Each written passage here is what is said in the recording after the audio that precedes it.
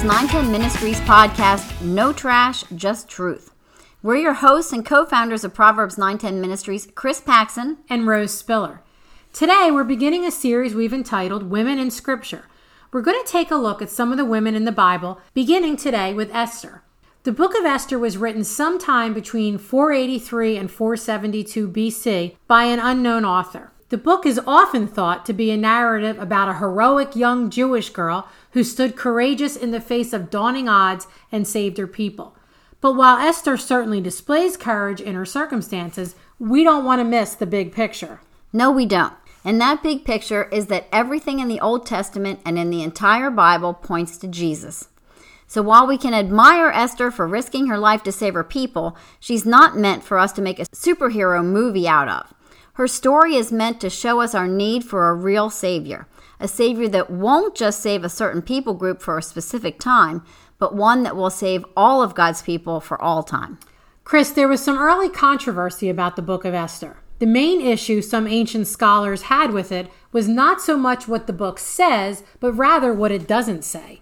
The name of God is never mentioned in the entire book. There's also no mention of the words prayer and faith or any reference to Jewish law. That caused some to wonder why this book was included as part of the Bible. However, the scholars who put the canon, which is the books of the Bible, together, saw what we need to read in it.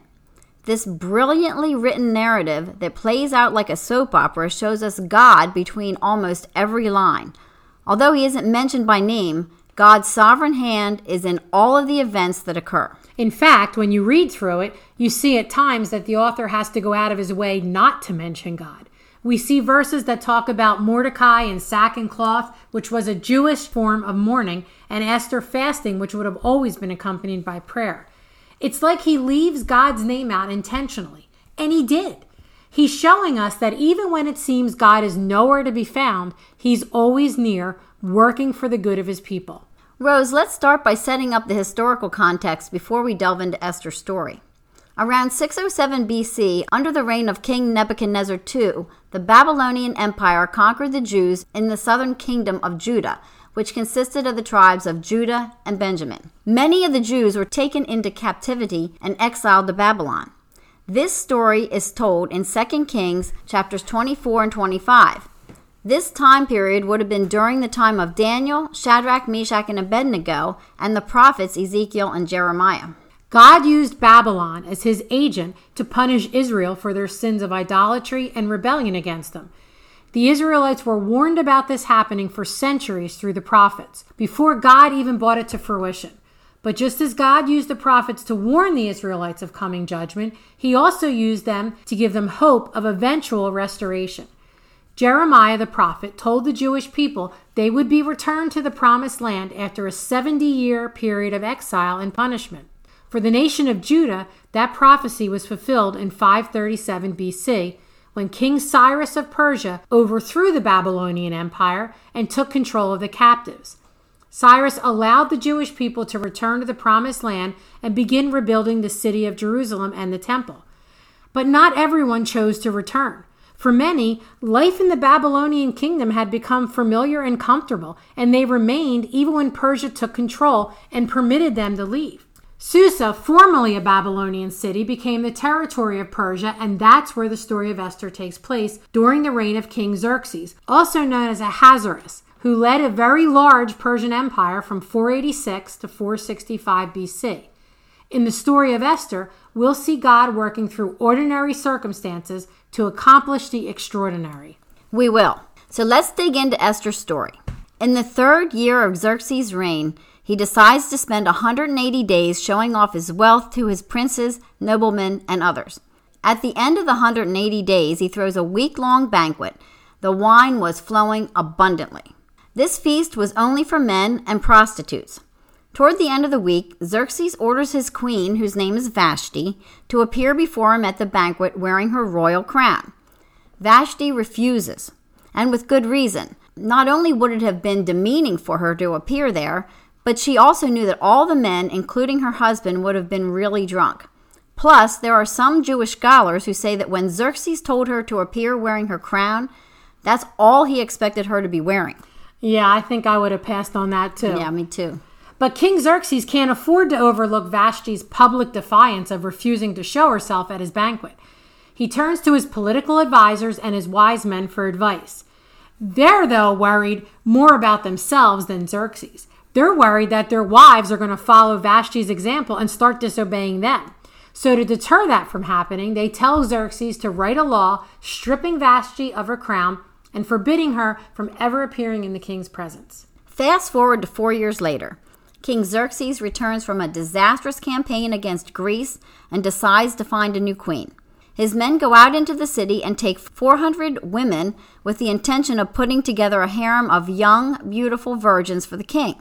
After receiving a year of beauty treatments, each of the girls sleeps with the king for one night. He would then choose 2 or 3 girls to be his wives and 1 to be his new queen. None of the girls volunteered for this. The Persian Empire saw all of its citizens' purpose as serving the empire.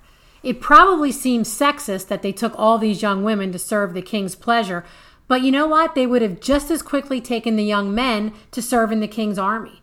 Everything a person possessed, even their very being, was considered owned by the empire and could be claimed by the king anytime he wished. Right. These women were the king's property. If he slept with them and didn't like them, they would spend the rest of their life in comfort but wasting away in the harem.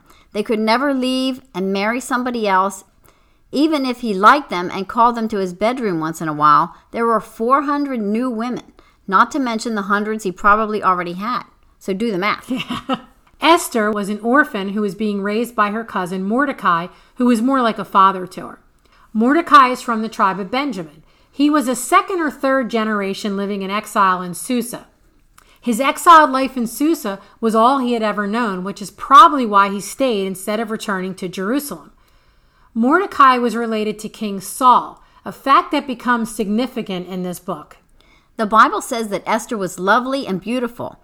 The Bible generally tends to understate things, so when it says that Esther was lovely and beautiful, we know that she must have been gorgeous.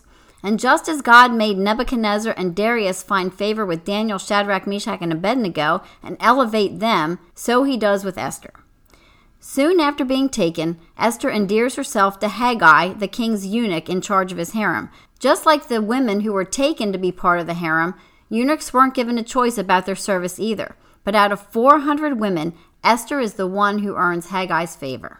Because of this favor, Haggai gave Esther special beauty preparations beyond her allowance. She starts her preparations earlier than the other women, and he also gives her 7 choice maidservants to look after her beauty needs. Chris, I'm not sure why anyone needs 7 maids to look after your beauty regimen, especially if you're already starting out gorgeous, but so it was. The 12 months of beauty treatments consisted of 6 months bathing in oil of myrrh and 6 months in spices and ointments. It's been suggested that the women may have literally spent time in these elements, with ointments being applied by means of a chemical bath or fumigation. That sounds nasty. And the food they were given wasn't just any food. It was meant to enhance their beauty. Perhaps meant to fatten up some of the scrawny ones, since being thin was not a sign of beauty in those days. During all this time, Esther hid her nationality, accepted her circumstances, and complied without complaint. Esther has no qualms about going through the beauty treatments, eating what she's told to, and being used as the king's plaything. It seems like Esther has a weak character and is compromising her faith, but that's not completely true as we see later. However, at this stage, she does seem to be the perfect anti-Vashti. She does. And before her night with the king, she shows a lot of wisdom. Before spending the night with the king, each girl was allowed to choose whatever jewels they wanted from the treasury to wear. Whatever they chose was theirs to keep forever. Instead of being selfish and decking herself out in jewels so she could have a lot afterwards, she asked Haggai to suggest what she should wear. Who else would have better known King Xerxes' taste than one of his officers, especially the one in charge of all his women? Esther has her night with Xerxes, and he falls for her. Esther 2, verses 17 to 18 says, "And she won his favor and approval more than any of the other virgins. So he set a royal crown on her head and made her queen instead of Vashti. And the king gave a great banquet, Esther's banquet, for all his nobles and officials. He proclaimed a holiday throughout the provinces and distributed gifts with royal liberality. Esther was beautiful, but certainly so were some of the other 400 women. Xerxes obviously saw something in her that drew him to her, a lot like how Potiphar and Pharaoh were drawn to Joseph or King Darius was drawn to Daniel. Rose, is it the godliness inside of them that drew the people to them? Or is it God causing people to be drawn to them, you think? The answer is yes. Both. Yeah. Yes and yes. All of these are perfect examples of God's sovereignty working in conjunction with human circumstances and actions on earth. Scripture says Xerxes loved Esther above all women, so the royal crown was set on her head. Esther's queenship was made official by putting the crown on her head, the very thing Vashti refused to do at the banquet. A feast was given in her honor. The king granted a remission of taxes to the provinces and gave generous gifts to the people. The result of Esther's coronation was happiness and blessing all around. When the king was happy, everyone was happy. Throughout all of this, Esther's cousin Mordecai was keeping a watchful eye on Esther, advising her along the way. He visited the court of the harem daily to check on her. Mordecai's great interest in Esther shows his love and concern for her in what could potentially be a dangerous place. Again, God's hand is all over this. By Mordecai continually checking up on Esther, he discovers a plot against the king in which a couple of his officers are planning on killing him. Mordecai tells Esther about it, and she in turn reports it to the king, giving credit to Mordecai. The conspirators were hanged, and Mordecai's name was inscribed in the royal annals. Usually, anyone who does a service like this for the king would be immediately rewarded, but for some reason, nothing is done for Mordecai. We will see that the for some reason is that God will use this reward for Mordecai at a later time. Need to see God working in this? In order for Esther to be queen and for the Jews to be saved from annihilation, Mordecai and his family had to not go back to Judah, but stay in Persia. King Xerxes had to have a banquet. He had to have gotten drunk. He had to call Vashti to the banquet. She had to refuse. He had to get angry. His advisors had to tell him to get rid of her. He had to wait 4 years before acting on it. They had to decide to have a forced beauty contest. Esther's parents had to have died. Mordecai had to have taken her in. Esther had to be beautiful. She had to be compliant and do what Mordecai told her. Haggai had to have taken notice of her. She had to take Haggai's advice. King Xerxes had to favor her above all the others. He had to make her queen. Mordecai had to check on her every day by sitting by the gate. The men plotting to kill the king had to talk in front of him. Mordecai had to decide to tell Esther. She had to report it. It had to be investigated and found true. It had to be recorded in the king's book of annals.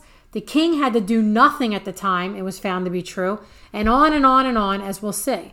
The point is that if you look at all these things individually, they're pretty much ordinary happenings. I'm sure no one saw any significance in any one of them. However, remove one of them and the whole plan falls apart. God works in the ordinary. We just often never see it at the time things are happening. Rose, this is a great exercise for us to do in our own life and a good place to end this episode. In our next episode, we'll continue with the story of Esther. We'll meet Haman, a man whose ancestors had a run-in with King Saul, and as a result, he hates the Jews. We'll see how his hatred affects the lives of Esther, Mordecai, and even King Xerxes. This story is filled with intrigue and death plots and everything else. So stay tuned. If you like what you just heard, please review us on Apple or whatever platform you're listening on. And feel free to leave questions, comments, and feedback. We love to hear from you. Have a blessed day.